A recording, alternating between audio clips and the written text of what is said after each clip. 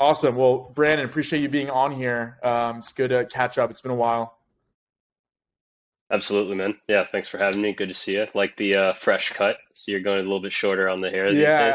I alternate. I feel like I'm not like old enough where I have like a style that's in between. So I either go really long or just short and kind of just go back and forth. But yeah, great having you on here. You're in Miami right now, right? Yes, sir. Beautiful Sunshine State. Yeah, I mean it's a great time to be here. It's always a great time to be here, literally all year Yeah. round. It's like 70 to 80 degrees, and I mean, as you know, I mean, tech's having a moment. The city's having Yeah. its renaissance. So it's been really fantastic. Yeah. No, definitely want to talk more about that. Awesome. Well, yeah. So really, really free flowing. I guess the way I normally start out is just kind of like an overview. Love Brandon for you to share. A little bit of like your journey, since high school or whenever you started getting into entrepreneurship and like high level, that path and where you're at today. Yeah, for sure, man. And absolutely also interested in digging into some more Miami Yeah. conversation. I feel like, I'm that like annoying Miami friend who's constantly tweeting at people to like come move to Miami, but with an asterisk after I actually get to, get a mortgage on a home. All you guys trying to compete me for a home, you can stay in New York till I finish that up. Yeah. But yeah, taking it from the top, born and raised in Miami, Florida, and it takes a while to really realize, kind of how your journey has led you to the place that you're at. But it is quite clear to me that, yeah, and I mean, today I love building teams. I love building consumer products, basically, or products that, everyday people can hold and use and experience. And again, it took me a while to really realize that I've had a lot of the elements that kind of brought me there really early on.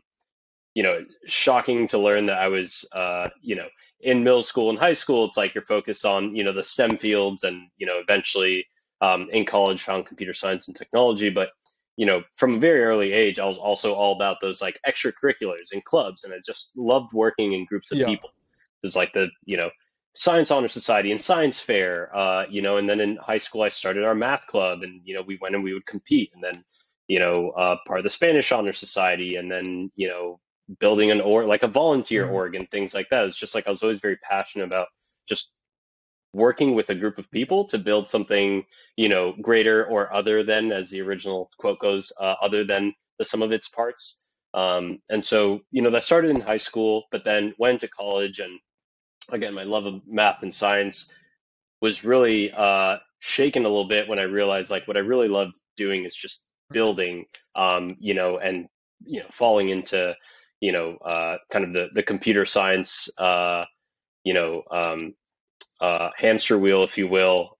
Just fell in real deep. Started building stuff for myself, always building games, and then building like whether it was an artificially intelligent personal trainer that would like give you feedback on your squats or push-ups, or like a personal training coach, or like some fitness app or something like that. I was just always tinkering, always loved you know building out these products that I could use and that I was interested in using, and could kind of visualize, build, get feedback on, share it with people.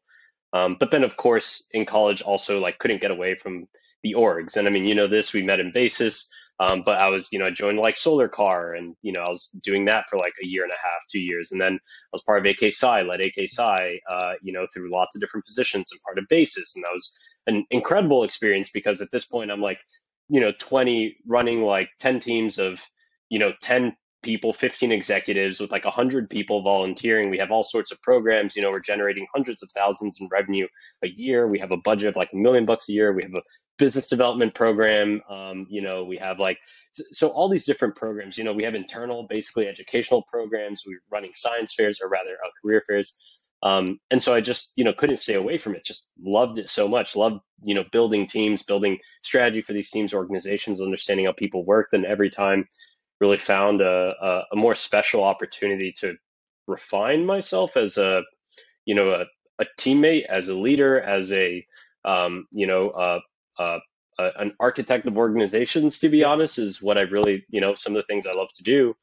And then after college, journey, my professional journey followed something similar. I had a quick stunt at a hedge fund for, a little bit less of a year. I mean, I had a buddy who was previously on the public equities team in Sequoia. It's basically like 3 of the 5 dudes running that team.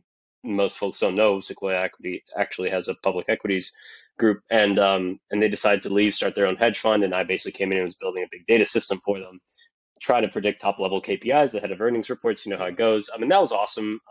Very, very kind of engineering heavy. A little bit of a shift from the things I've kind of described to be my interest and passion.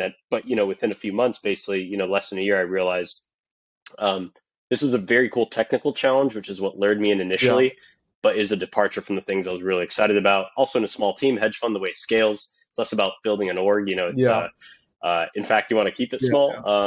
Everyone makes their paper. And then, found an opportunity with Jay to basically build Mira. And Mira was a social commerce app in beauty focused on helping customers just find the right products for them. Tied to technology more closely than you'd think, just because it was all about coalescing, aggregating all these different sources of information, products, catalogs into one place. So when, a customer comes in and says like, hey, I may be, a dark-skinned woman looking for a good demi-matte foundation, it's going to work well on my oily skin. We can actually surface the best results across, every basically e-commerce catalog that exists. And that was just an incredible, that was 4 years of digging in deep, building a consumer product within, a fiercely competitive industry. On one side, you have Sephora and Ulta and the beauty retailers. On the other half, you have Instagram and YouTube and Facebook and, basically like PhDs, building algorithms to predict their customers, right? And so that was an incredible experience, basically running COO and co-founders are running like marketing, engineering, and product. And, at some point we grew to a team of like 16 or so. And then we're fortunate enough to, I think see enough traction and customer excitement to basically get acquired in the last year or so, 9 months at this point, by FemTec Health. And FemTec is basically a startup that is trying to deliver continuous care for women across the health and beauty spectrum. It's a wide spectrum, but part of the thesis is that this is in fact a spectrum, and there's an opportunity to bring consolidated set of services to this industry. And so part of that is actually Awesome Woman, which is the healthcare brand that's being launched by FemTec Health this week, actually. Wow. And then the other part of that is Birchbox, which is, the pioneer in subscription services, basically the first folks to do subscription box model. And that is actually currently the product I'm running. So I'm VP of product at Birchbox and kind of driving forward a lot of, that strategy. And we can't give too much detail there, but there's some really exciting stuff coming in 2022. And I think there's an incredible opportunity with Birchbox, which, as you know, is a household name, basically at this point, household brand name, to, I think, reinvent that subscription model again, which is, as you know, kind of has been on the decline for the last few years. Yeah. Awesome. Well, a lot to dig into, and I always like catching up with you, Brandon, because I feel like you've done a lot, and also you've been like you said, brave enough to get into consumer, which I feel like very few people do. But to be honest, that's where like the magic happens. You're building products for people. I think kind of going earlier to what you were talking about in the beginning, stereotypical, but I feel like, so I know you, and I feel like a lot of times you're an amazing engineer. You can build anything, but you're also social. You like being a part of teams and groups. That's probably maybe where the consumer side comes. I don't know. But I feel like a lot of times if you're someone's very like engineering focused, they usually do not care about consumers much, or it's not as interesting to them. Yeah. So I feel like maybe that could be an explanation for why you love, because you're someone I know who literally, like, Brandon does everything. You can lead, manage, can build. So that's always something that I was impressed by of you. Thanks, man. Yeah, they're tools, right? And we'll get into this later, but I think there's just so much fulfillment in creation, and some creation is simple and it's kind of like easy dopamine hits, right? You like make a thing with clay, and that can be not to kind of basically undervalue that type of creation. There's the simplicity is beautiful and gorgeous in and of itself, but then there are much more complex forms of creation that I think go to something like creating a consumer product, and all the creation that goes in between. I mean, they are just interesting to me. I just like creating things, Yeah. and sometimes they're very visceral and in front of you, and sometimes they're much more complex things that you create: an organization, a Yeah. culture, right, a way of working, a philosophy, a set of values. Like these are all things that humans are constantly Yeah. creating, and I think there's just, and for me, it's like I just find value in Yeah. creation, and if I can, ultimately create, I think things are benefiting other people. I mean, that's really where that intersection is really special. And I think in the consumer segment, it's just it's such a tough Yeah. problem. I think it's a really exciting set of challenges to tackle. And for me, again, it's just like it doesn't matter what form of creation it is. There's a lot of meaning for it, and they're all just tools and Yeah. languages for you to use to drive impact. Yeah. 100, yeah. Absolutely. And someone similarly, I've worked on a lot of different problems, and I just love the process of it. And like each time you get better. And to be honest, around the management side, I mean, I feel like I used to like look down on that and say, oh, that's all bullshit. Like, management had to manage people, but I've never gotten to the scale of managing like teams of people at all, but I've gotten like, inched over more and more over time, and also interacting with different people. But and to truly be successful, you have to be able to organize and lead and understand, how groups of people interact. And that's super valuable. I mean, if you can build a product really well, but you can't build a team, you're not going to go anywhere. So I feel like I've seen Brandon, like you've, been building different products, and then every instance has been more and more organization around it. I mean, Mira, you guys had, under 20 people. I mean, it's a massive team. Organizing that is like guys in their 20s, and then now being part of a bigger organization. That's insane. I'm sure there's so much learning that you get from that. Yeah, man. And I mean, this was, FemTech is it's a hell of a journey. It's super cool because we have such a diverse cast. I mean, really, it's like on the Awesome Woman side, which is a healthcare brand. It's like, we literally have like scientists, like people like in labs, doing studies and fabricating, products and, basically really, I think bringing a different discipline, to the table. And in fact, the discipline I, really value, because it's when you're just working in the digital space for, a physical consumer product, it's like, you're just so limited, right? I mean, you're basically like in many ways, like a lot of these, beauty brands are very much so marketing driven, and like there's very little innovation in the actual like product offering. And so, yeah, it's just really excellent to be, in an environment like FemTech. And like you said, I mean, new set of challenges, working with a very, very broad group of people. And I mean, through, there's several basically acquisitions and mergers that happening over the last year. So, that's been just an incredible experience to go through basically 4+ companies coming together, and being able to lead a lot of that, and literally rebuilding, organizations from the inside out. It's just been crazy. And it's been really fantastic, to be honest, to just be able to bring a lot of the learnings we had at Mira, and bring it to just this much, much wider scale. At Mira, I think we focus a lot on, building high quality digital experiences and basically creating the value for the customer through the digital experience, because it was all about curation, helping you find like the existing, products, and kind of building this universal shopping cart. Whereas now at Birchbox, there's a very, very real kind of differentiated physical offering, and being able to pair that with the digital, I think is, just really, really exciting. Not that, of course, I mean, at Mira, we're selling physical products, but it's just different when the innovation happens on the digital surface versus both the digital and physical surface, right? And so, and I think you need both nowadays, right, for a good consumer. I mean, consumers are getting more demanding. It's not, it needs to look pretty and work. It can't just be one of the two. That's super cool. And I definitely want to highlight, I remember being at COO at Stanford, and you were showing me like Mira 1.0, and you're like, hey man, I'm going to get into the beauty industry. And I'm like, what?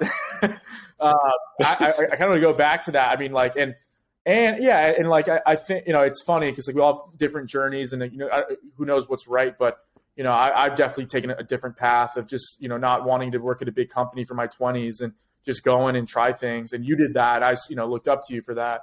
I guess like I'd love to hear more about that founding story around Mira, and what you guys also learned getting to the beauty space. Because I feel like that's an industry that I don't know anything about. Maybe I should know more about it, but yeah, I'd love to hear more about that. Well, I mean, potentially one of the more surprising things that you'd learn right off the bat is that it's actually, I mean, there's like all this shit about like, Twitter's toxic and Yeah. there's all this tea and like but like generally the beauty community is very welcoming. And at least for us, they were very excited to have folks who were just very Yeah. interested in solving their Yeah. problems. Yeah. And we're very happy to kind of participate, and they're very excited to tell you about their interests and the things that they love and the things that they like and don't like. And so again, generally very positive, very welcoming community.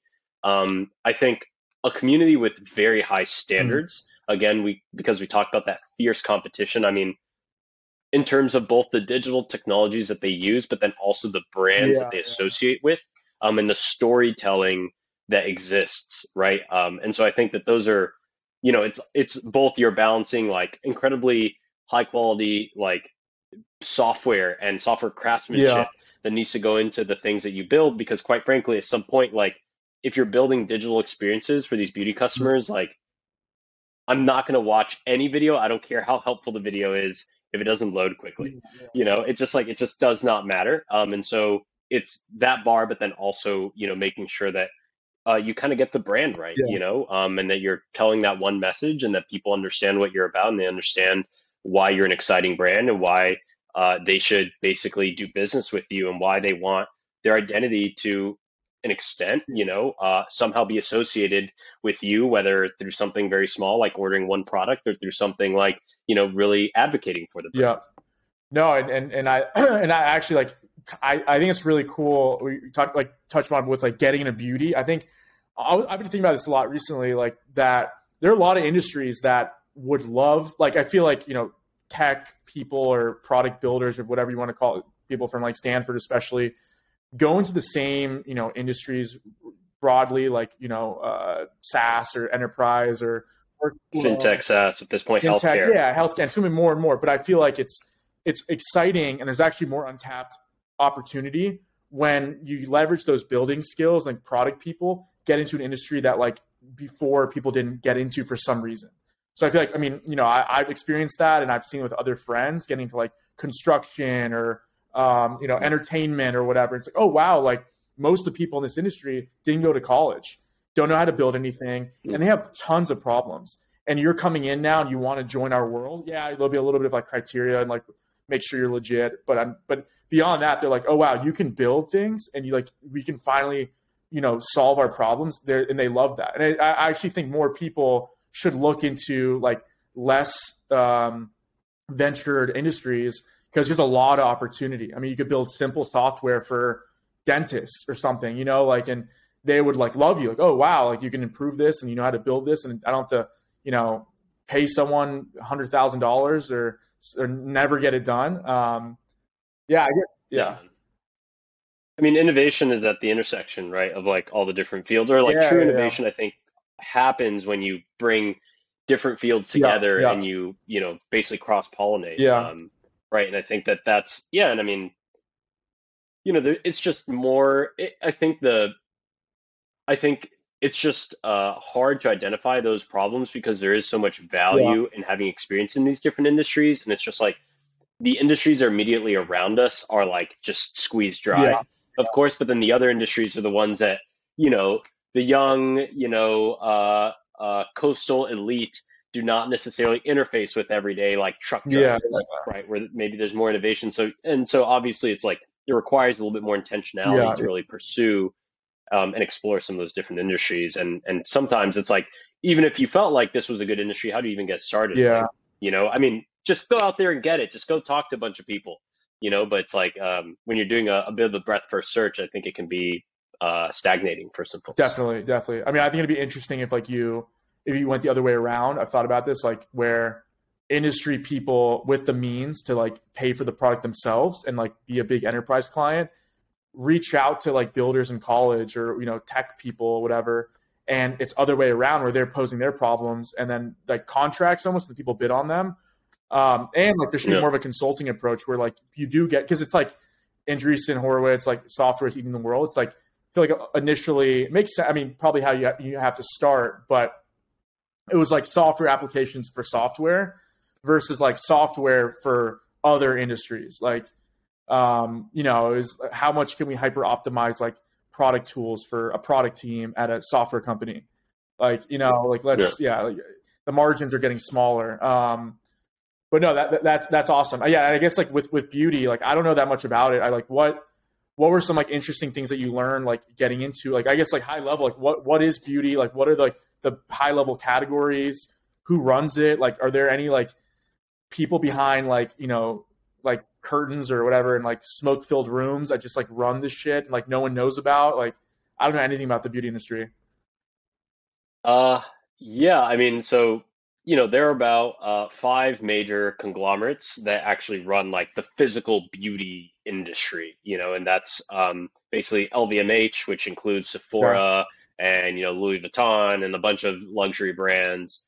It's Estee Lauder, it's L'Oreal, it's Shiseido, and I think those are the biggest beauty conglomerates. But then you also have like, the Yeah. Unilevers and, the Procter and Gambles and all these folks, and then you have a bunch of independents, right? So it is like a fairly small number of like big conglomerates that own a lot of the brands. Like LVMH, for example, runs like Kendo brands and like Fenty Beauty and like a lot of these other brands as well that get featured in Sephora, and then they buy up a bunch of anytime a hot brand is coming up, they buy it up. And is So there a connection? You said Procter and Gamble. Sorry to cut you off. Like, is there a connection between chemical companies or like CPG / chemical manufacturers who can like do perfume at scale and like cosmetics with like beauty, and they have like a beauty subsidiary? Is that like a connection or? Good question. I mean, I don't think that is necessarily.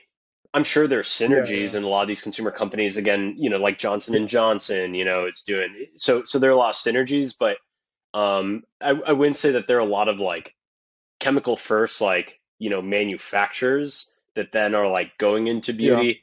Obviously their partnerships are struck, and like beauty companies will own their own sometimes, yeah, their own manufacturing facilities, but yeah, I wouldn't say there's anything stand out there that comes to mind here, but I'm also not like, an expert on that part of the yeah, ecosystem. It is worth noting, like, this is a physical product, but then beauty is also like, you know, that's those are the folks manufacturing the products and getting the money, but from the product sales, but you also have a massive content industry around this. You have an influencer and entertainment industry around this. Like, there's a lot, right, that drives a lot of that. And so that's like, I mean, who's winning there? I don't know, Facebook and yeah. Google.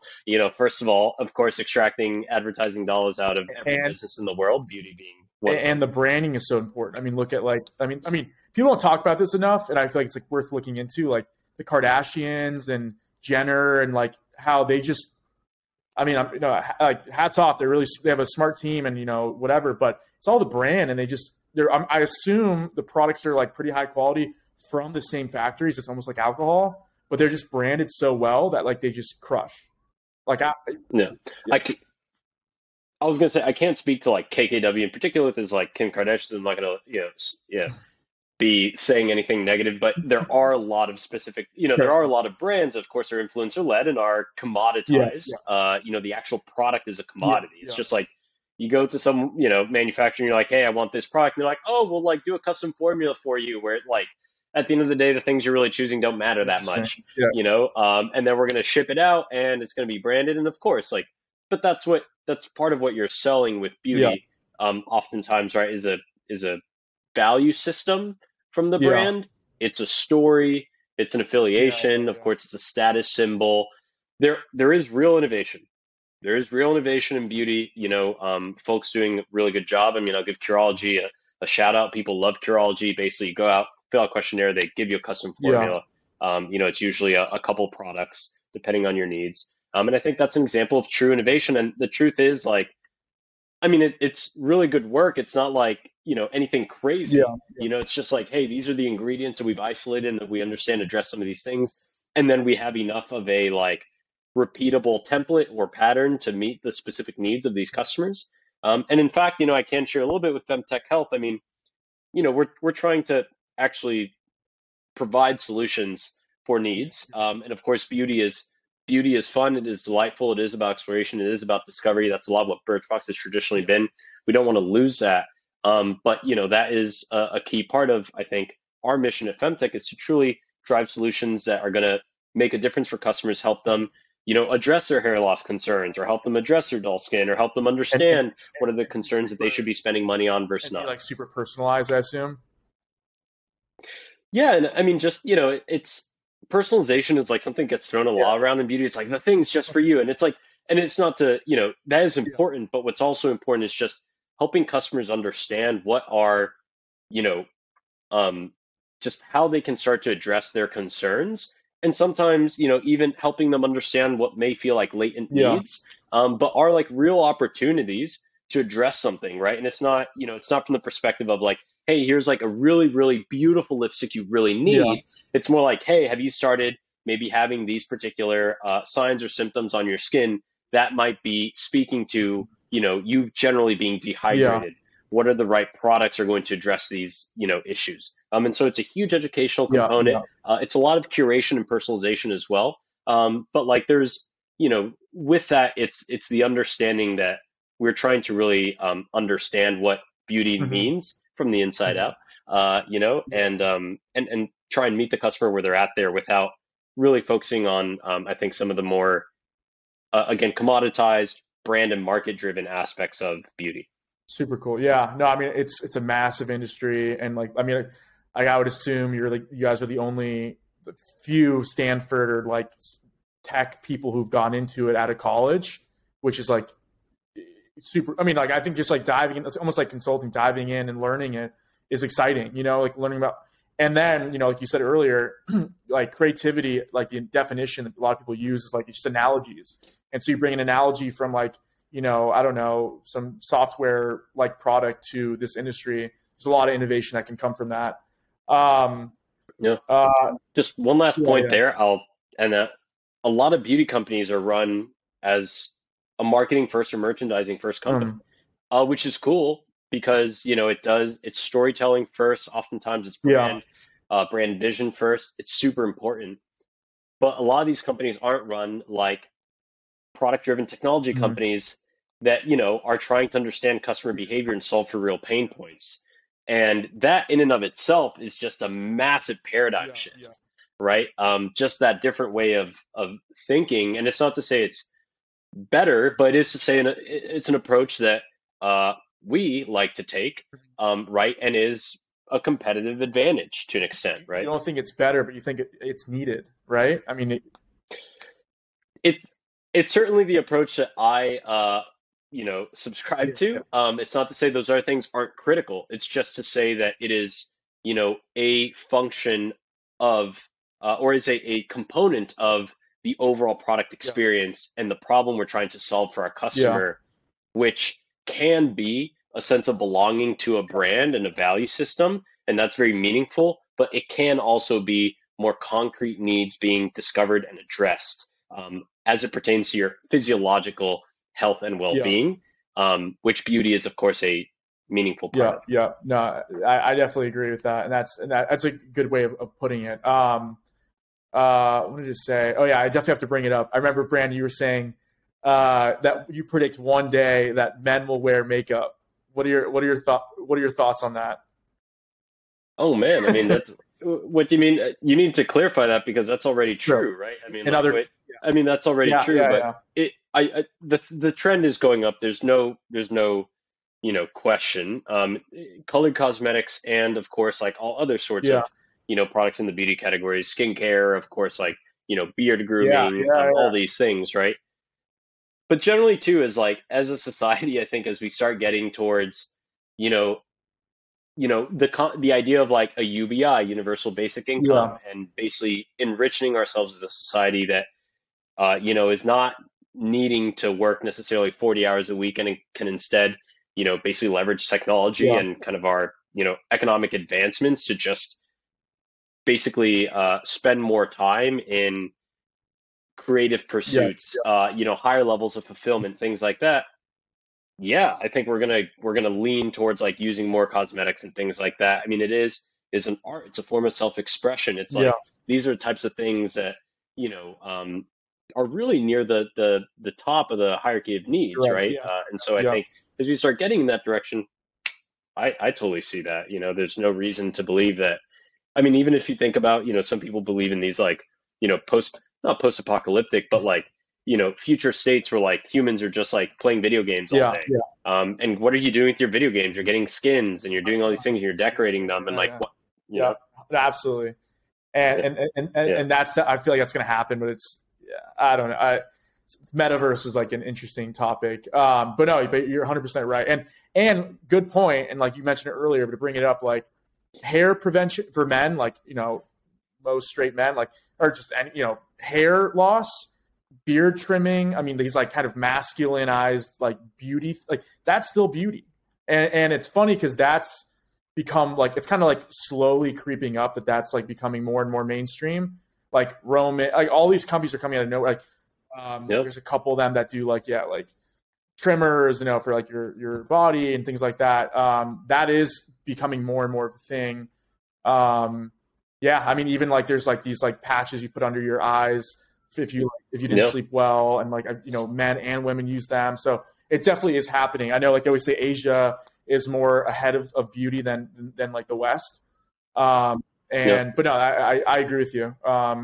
Be interesting to see how that becomes more. There's opportunity there. Even just like focusing on the male market, and catching them up to speed in a way.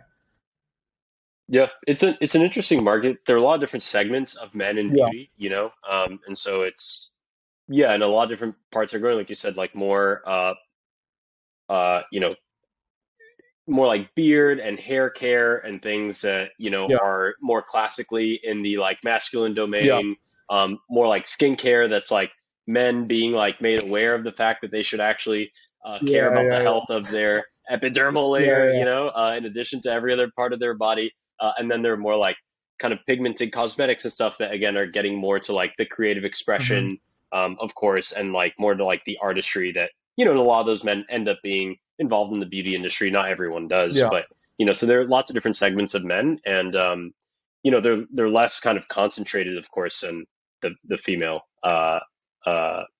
segments, right? Yeah. It's Yeah. interesting to see that trend. Yeah, I guess one area about Mira that I know you're on top of this, like the data side, and I mean, like actually really relevant because I been kind of working on a couple of side projects, website stuff, and like growth hacking and marketing. People forget is an interesting topic that like a big focus is like traffic, like website traffic, and that word website traffic and webmasters and SEO and things like that seems so like web one. If we're in like web three, about to be web three, but it'll always be relevant. But I feel like people forget about that. Like they forget about like what SEO and like traffic coming to your site and things like that. Until you get to the nitty gritty and like you're focused on that. Like Mira's business model was based all around like traffic and yeah, I guess like what did you guys Yeah. learn from just like understanding and optimizing website traffic and that whole like realm? Yeah. Well, I mean, first of all, for us, I think we were fortunate enough to be able to fully align kind of our product and Yeah. distribution, which is, of course, always great when you can do that when our product is, predicated on being able to answer these specific questions customers have of us when they're searching something, or maybe they don't explicitly type it out, but they say foundations. What do they really mean? They mean, I want to see the best foundations, or I want to see the best foundations for my skin, or I want to see the best, long lasting foundations. And being able to have this rich taxonomy and understanding of the space allowed us to not only and then when a customer clicks on the foundation, being able to say, here are all the things about the Yeah. foundation you care about. Here are like people with your skin tone applying the foundation. So us being able to address those customer needs to help them find the right product, it's the very same thing that helped us basically programmatically build, lots of content, hundreds of thousands of web pages that were basically, answering all these very Yeah. specific long tail and, medium and head, queries that people were entering into Google and then driving a shit ton of traffic. And then it's great because now once a customer has actually clicked on that link that says this is, the most non-oxidizing, let's say, foundation for X skin type, they've immediately kind of experienced the value of our business, which is the fact that we're helping you Yeah. find the right product for your very specific need. You're landing on that page, you're seeing what you Yeah. need, and then you click in. And I think that's what's really beautiful about the opportunity with SEO is human intent is never going to go away. I mean, again, maybe at the point where we're all just like zombies sitting in chairs and playing video Yeah, games, 200 years into the future or whatever, then maybe. But for now, while there's an economy and consumers are consistently buying things and there's intent, I mean, it's going to be there. And so, I think there's a massive opportunity still within that high intent kind of distribution space. And I think what's worth noting as well is that there will continue to be changes, but that SEO industry does not move as quickly as you'd think. Why do you see a bunch of, for example, recipe websites that just don't give you the fucking recipe, right? Like I looked up a recipe. It's like, why am I reading 10,000 words of text before I get to the recipe?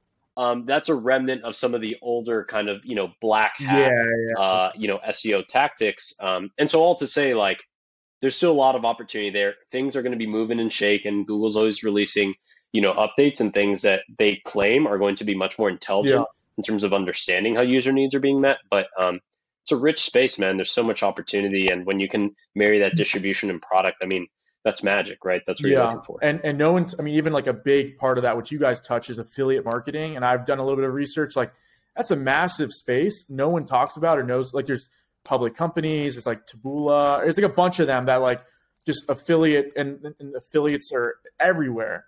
And it's around content marketing, blogs, and then just like just CPA networks. Like these are things I had no clue about and that exist that run a lot of everything. I guess like how did you guys play with affiliates and like what did you learn about like the affiliate world? You're saying driving traffic through affiliates, or you're saying more like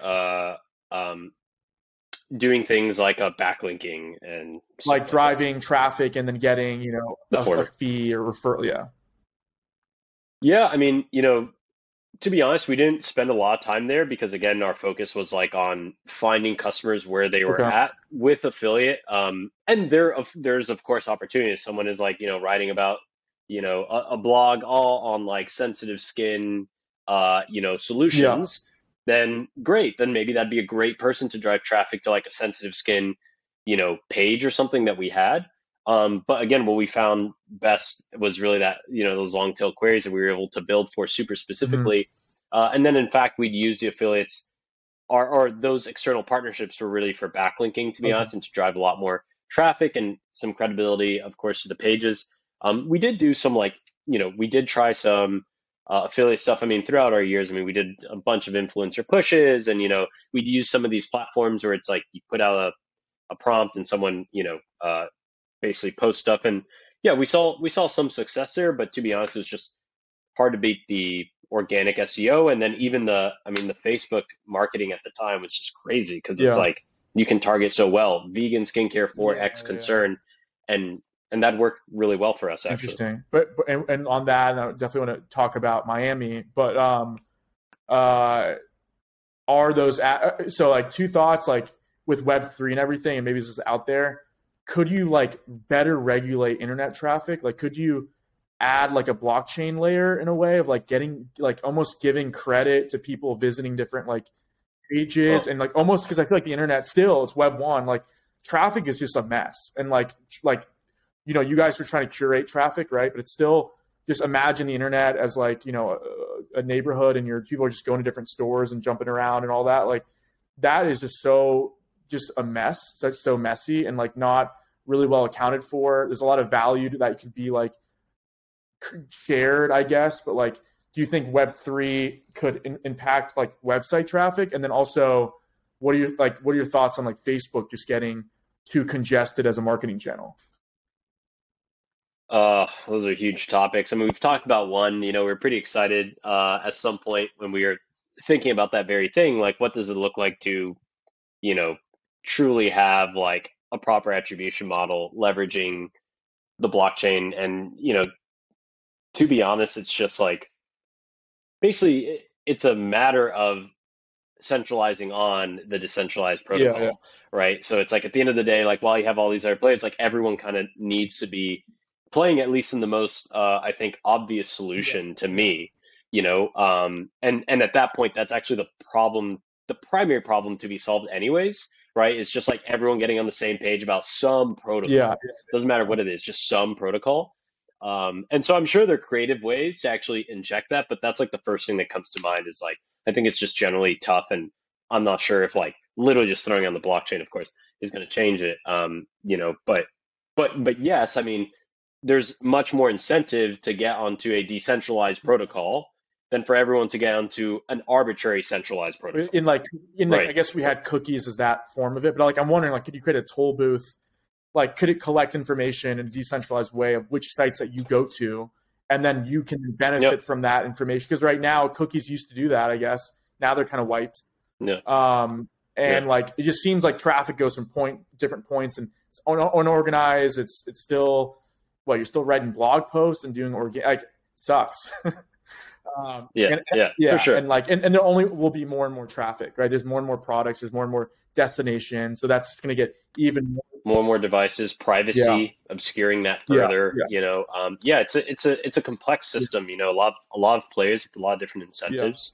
But there's definitely opportunity to continue improving that, even if it's like within specific niches.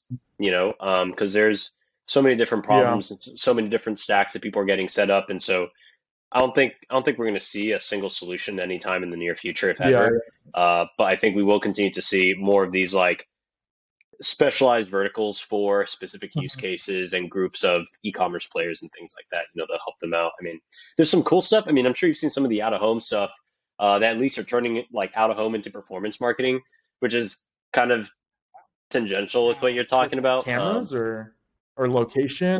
Well, I mean, basically, you just have an advertising marketplace with placements on things like walls that they project, big messages onto, or like, whatever, an electronic billboard that they can like actually feed like real time,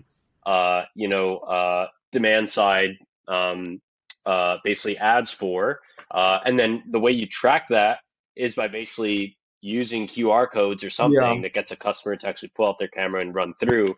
And then, you get a sense of the most important, I mean, not necessarily, but like you can approximate impressions and then start to get a conversion rate. But then at the point where you at least get that like initial click-through rate, now you have a funnel, right? And that's dope because you can at least say, based on this click-through rate, do they actually convert? I mean, the holy grail will happen soon where we connect the physical and the digital with like AR.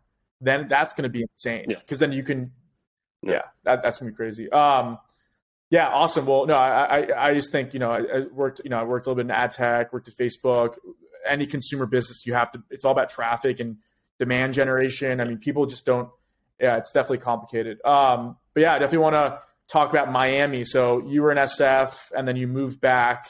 And obviously, I'm from Orlando, I'm from Florida. Heard a lot about like we have no problem hyping up the South Florida. I will say this, and I feel like people need to not to be like a sore loser or anything, but like people used to always shit on Florida growing up. Like, I don't know if you always got this, and then now it's like everyone's moving to Florida. They're like talking about like tech in Miami. It's like, and now they're like, oh wow, actually Florida's great. It's like you guys were kind of like now they're bandwagons in a way. But it is 100%. I'm excited though for like our state to grow and people realizing also it's a massive state, tons of people. You can't stereotype a whole state, just like you can't stereotype. I mean, kind of can, but like you have Florida's very diverse. But it's cool to see Florida kind of in the spotlight right now. But I guess like how's it been coming back? Like what's the scene like? Definitely want to talk about that. Yeah, man. I mean, so born and raised here. Unfortunately, weren't a lot of great technology schools in Miami. UM is a great biomedical engineering program, but besides that, it's just not that great. So went out to California, spent 10 years there. COVID hit. Happened to actually come back to work with my little brother through some stuff he was going through. Honestly, a blessing that COVID enabled me to do that, and also just shook the world and helped them realize, like, wait, you can work from like beautiful sunny Miami, Florida, right? And so moved out here, basically on and off for a couple of years. It's hopping around. I was in LA, was in Mexico, was in like Tennessee for a while.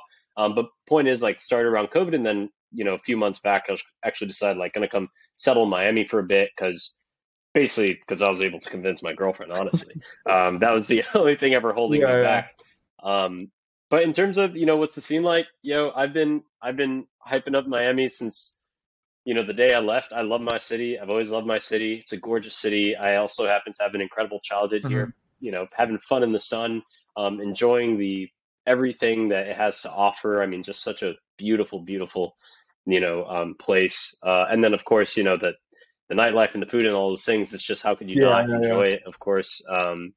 And coming back, yeah, man. I mean, the experience is like, one, I'm super proud. I'm super happy. I'm so excited about everything Francis Suarez is honestly Yeah, doing, because I know it's a village, man, but this guy has just been crazy what he's been able to yeah, do. The visibility he's been able to give the scene.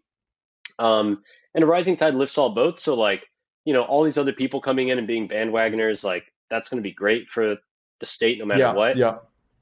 But man, it hurts to see, you know, people that I can't help but feel like they're basically colonizing, Mhm. like our city in a way. Yeah, It's not as collaborative as you'd always think. There's some stuff I've seen with some prominent, Twitter figures and shit that just like are clearly, they don't. It doesn't feel like anyone gives a fuck about the local community, to put it yeah, bluntly, yeah. except for the local community. Mm. The people coming here are excited about their own shit, and Yeah, that's yeah, great and whatever. But the point is that it does sacrifice to an extent the upside of the local community. Again, rising tide lifts all boats. yeah, Doesn't matter. It's good for us. Net, yeah. but it's tough to see and it hurts. Like any examples on that? Um, Miami Tech Week has been a thing for a long time. I'll have you know. It's a different thing Yeah, yeah, now. Uh, and my understanding and from what I've seen and heard is that relationship between an older and a newer Miami Tech Week was like really rough to get Mhm. going, and was not, again, necessarily as collaborative as it should have Yeah, been. It's also just clearly the case that when I see, all these people like making all this noise, it's like, I mean, you think it's like the little Cuban boys from Kendall? They're coming up and like, making a ton of money. No, yeah, it's like, you know, all these white dudes from San Francisco hitting deal, and that's great, because again, it's like rising tide lifts all boats. It's going to be great. I mean, one of the reasons I think that Miami is so yeah. exceptional as a new tech hub as well is because, man, uh, we have a massive untapped pool of talent. Mm. We have, and I think we've chatted about this. We've had educated families, immigrant families that came from Cuba starting in the Yeah, 60s. Nicaragua, the Sandinista government, Chavez pushing out a lot of folks from Venezuela, in the late 90s, early yeah, yeah, 2000s. Those families came to Miami with yeah, nothing, as their basically governments, toppled over a lot of the social fabric that they, yeah, existed yeah. in. And it's taken them a while to really get on It, to, get back and it could on be the a train, right? generational thing. So Kojo told me this. I don't know how true this is, but like, no, interesting that like it is a generational thing where there's a lot of like, there's not a lot. Apparently, there's a statistic that like successful people either usually have one, like know the language, like, and they're kids of at least one immigrant parent. So they have the hunger of Yeah. an immigrant and they know the language, so they're not like held behind by that. So it could be generational, but like, yeah, you're absolutely right. I mean, like Florida's was refuge for a lot of people, especially Latin America, and a lot of Yeah. hungry immigrants. That hungry immigrant, that's we proud. Like my mom's an immigrant. Like, I think we forget about that as like Americans. That's the driving force, and also another thing too, which I'm sure you know about, is like there's a ton of money flowing into Latin America in terms of the VC market and startup market, and like Miami's kind of like the headquarters for that. Seems like. Yeah, dude. Yeah, Miami's an incredible just crossroads between LATAM, America, and Europe, Yeah, dude. I mean, how many of these like super wealthy, like, European aristocrats come to Miami and like hang out at, whatever club or what have you. I mean, there's just a lot of money flowing, and it's an incredible port for like animals, plants, people, goods and services. Like literally everything is coming through Miami. I mean, in the 80s, I was definitely a port for all the bad yeah, stuff, yeah, so yeah, man, incredible talent. I mean, and so that generation of immigrants, their kids are yeah, now yeah, kind of age. I'm kind of one of those, and are now like hungry and ready and have the hustle yeah, mindset and come from educated families yeah, but we're deprived of a lot of the systems that exist in Palo Alto or Northern California or wherever, where it's like, oh, like, learn how to code in 2 years and make like $150,000 out of school at Facebook. You weren't in the country clubs and network. Yeah. Or even around that, or even aware of that. It's even different. Like, it's just like Miami's like third world country, man. Like people are getting like croquetas and cafecito on the corner and like, oh, like I work for, my parents work for like a tiling business or whatever, and so it's just, you don't have any of that awareness. Miami had none of those industries. The only industries it had really, I mean, it's like, okay, tourism, financial industry to an extent, and because it's a headquarters for some of the, again, some of the other countries, nearby countries in LATAM and stuff. And then the medical industry. But beyond that, it's like nothing. No engineering, no hard technology, really, or very little. So talent, incredible crossroads, and then just standard of living, man. I mean, it's gorgeous. Weather, amazing food, gorgeous people. Just like it's a great place to be. So it's exciting. I think the opportunity to honestly educate this workforce is massive, especially in Miami. No, I mean, I feel like, especially if you're back growing up, in Miami, the whole thing, and going to Stanford, coming back, and like Silicon Valley trained, like I think there's so much opportunity for you, even like help the community grow. And I mean, part of me, I was conflicted. I was thinking about maybe moving to Miami instead of New York, and I, eventually I want to, it'd be cool to spend more time there. But no, I've heard great things, especially with like Web3 hype and all that. It's big. But the funny thing, you're talking about Suarez, it's true. He did a great job, because you have like Eric Adams, who's like the New York mayor now.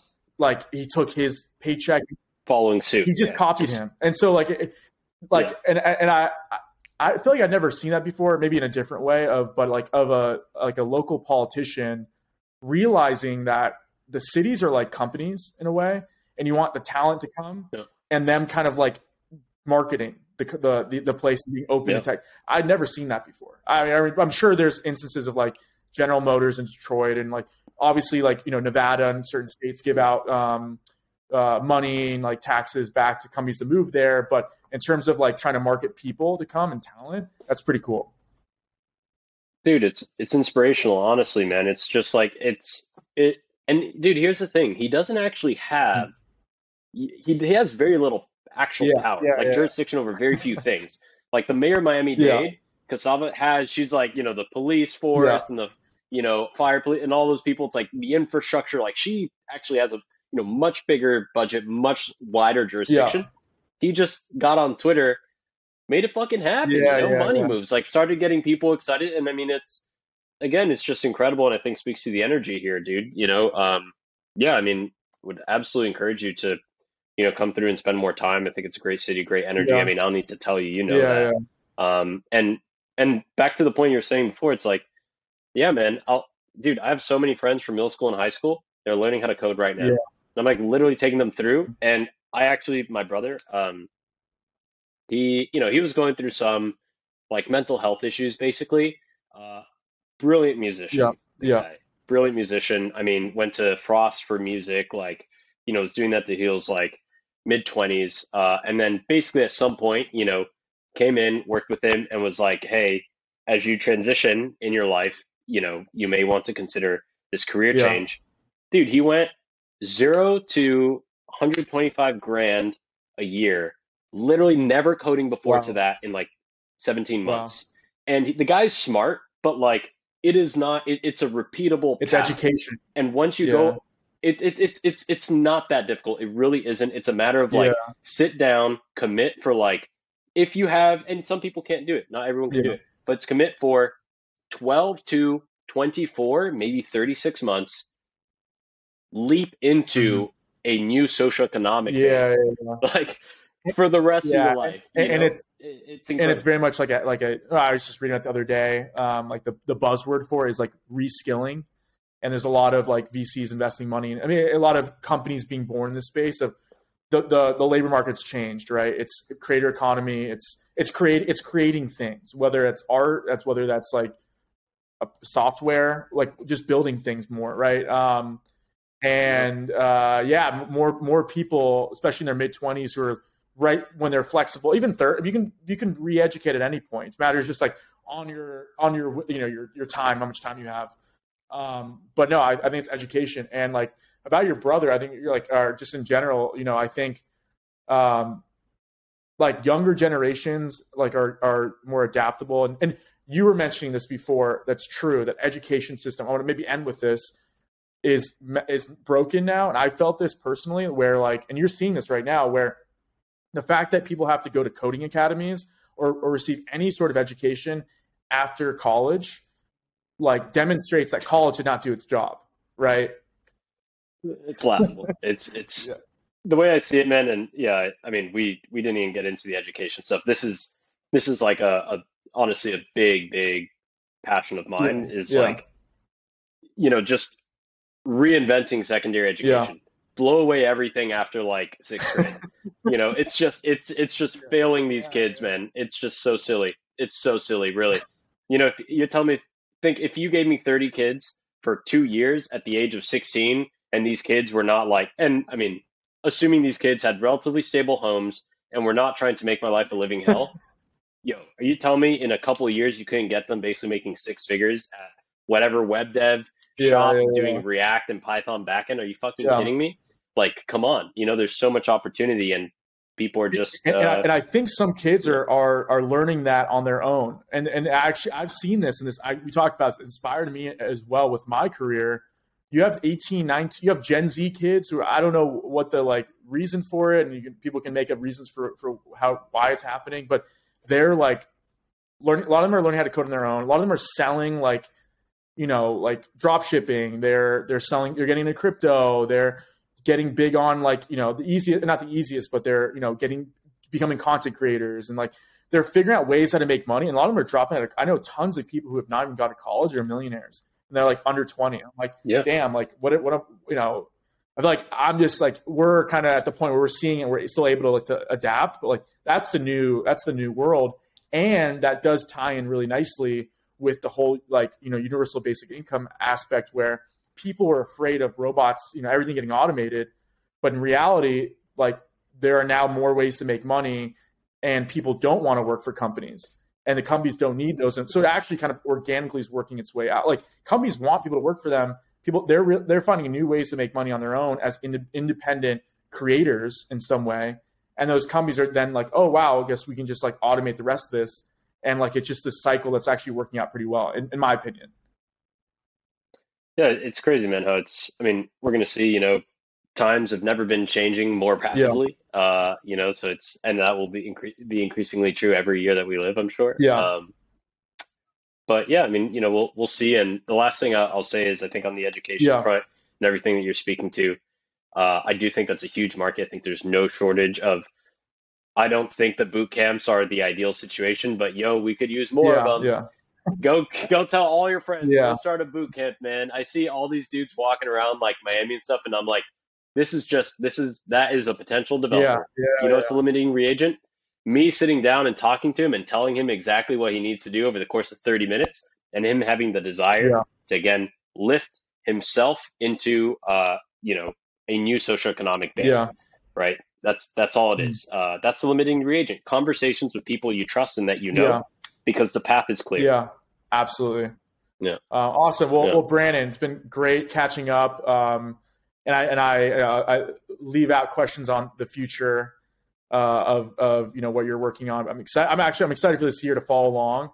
But yeah, I guess like, is there any other, you've been through a lot, you've learned a lot. I've always looked up to you at Stanford. Like, are any like pieces of advice, for anyone listening, trying to figure out their career, trying to navigate, life and all that you'd want to share?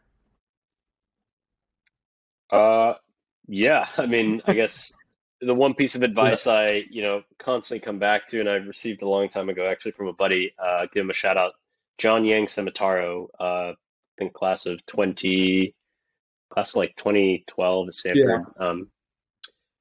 And he said this to me like years ago, was just like, you need to be disciplined enough to understand the things that you're really excited about, versus the things that you're afraid of missing out on. And make sure you do the things you're excited about. because that's what's going to get you up every Yeah, morning, yeah, and keep, get you pushing, keep you happy, keep you excited, keep you motivated, keep you in good spirits, which of course is, everything. Attitude is all you can control. And so, yeah, I mean, that's the biggest thing, in other words, follow your heart. But, more specifically, don't kind of buy into the FOMO, yeah, yeah. because it can be short lived. And at least for myself, that's always been, advice that I've followed and has served me well. And then the other piece of advice, I'll give you one more. My dad gave me this. It's very simple, but it's crazy how many people have not internalized this. You need to learn what to expect from all the people in your life. Mm, At some point, when people keep disappointing you or frustrating yeah, you, it's your fault. It's not their fault. Right? It's like at some point they can only kind of give you the signal so many yeah, times, and it's on you to internalize that and understand again what to expect from different people, what your relationship needs to be like with different people. And I think the only reason anyone ever gets upset is false expectations. sure. So if you can set the right expectations, then you may not like what happens, but you at least have expected them Yeah, and can kind of plan accordingly. and you're not repeating the insanity loop of just expecting the same. Yeah, so something different. Yeah, Yeah. yeah, yeah. Those are two awesome pieces of advice. Well, Brandon, thank you again. Let's definitely stay in touch, and yeah, definitely try to make it down to Miami soon. But yeah, it's been great having you Yeah. on here. It was awesome, man. Yeah, if you come down, please hit me up. We definitely got to go get some dank Cuban food and some drinks and Yeah, stuff. It'll be a great time. that sounds awesome.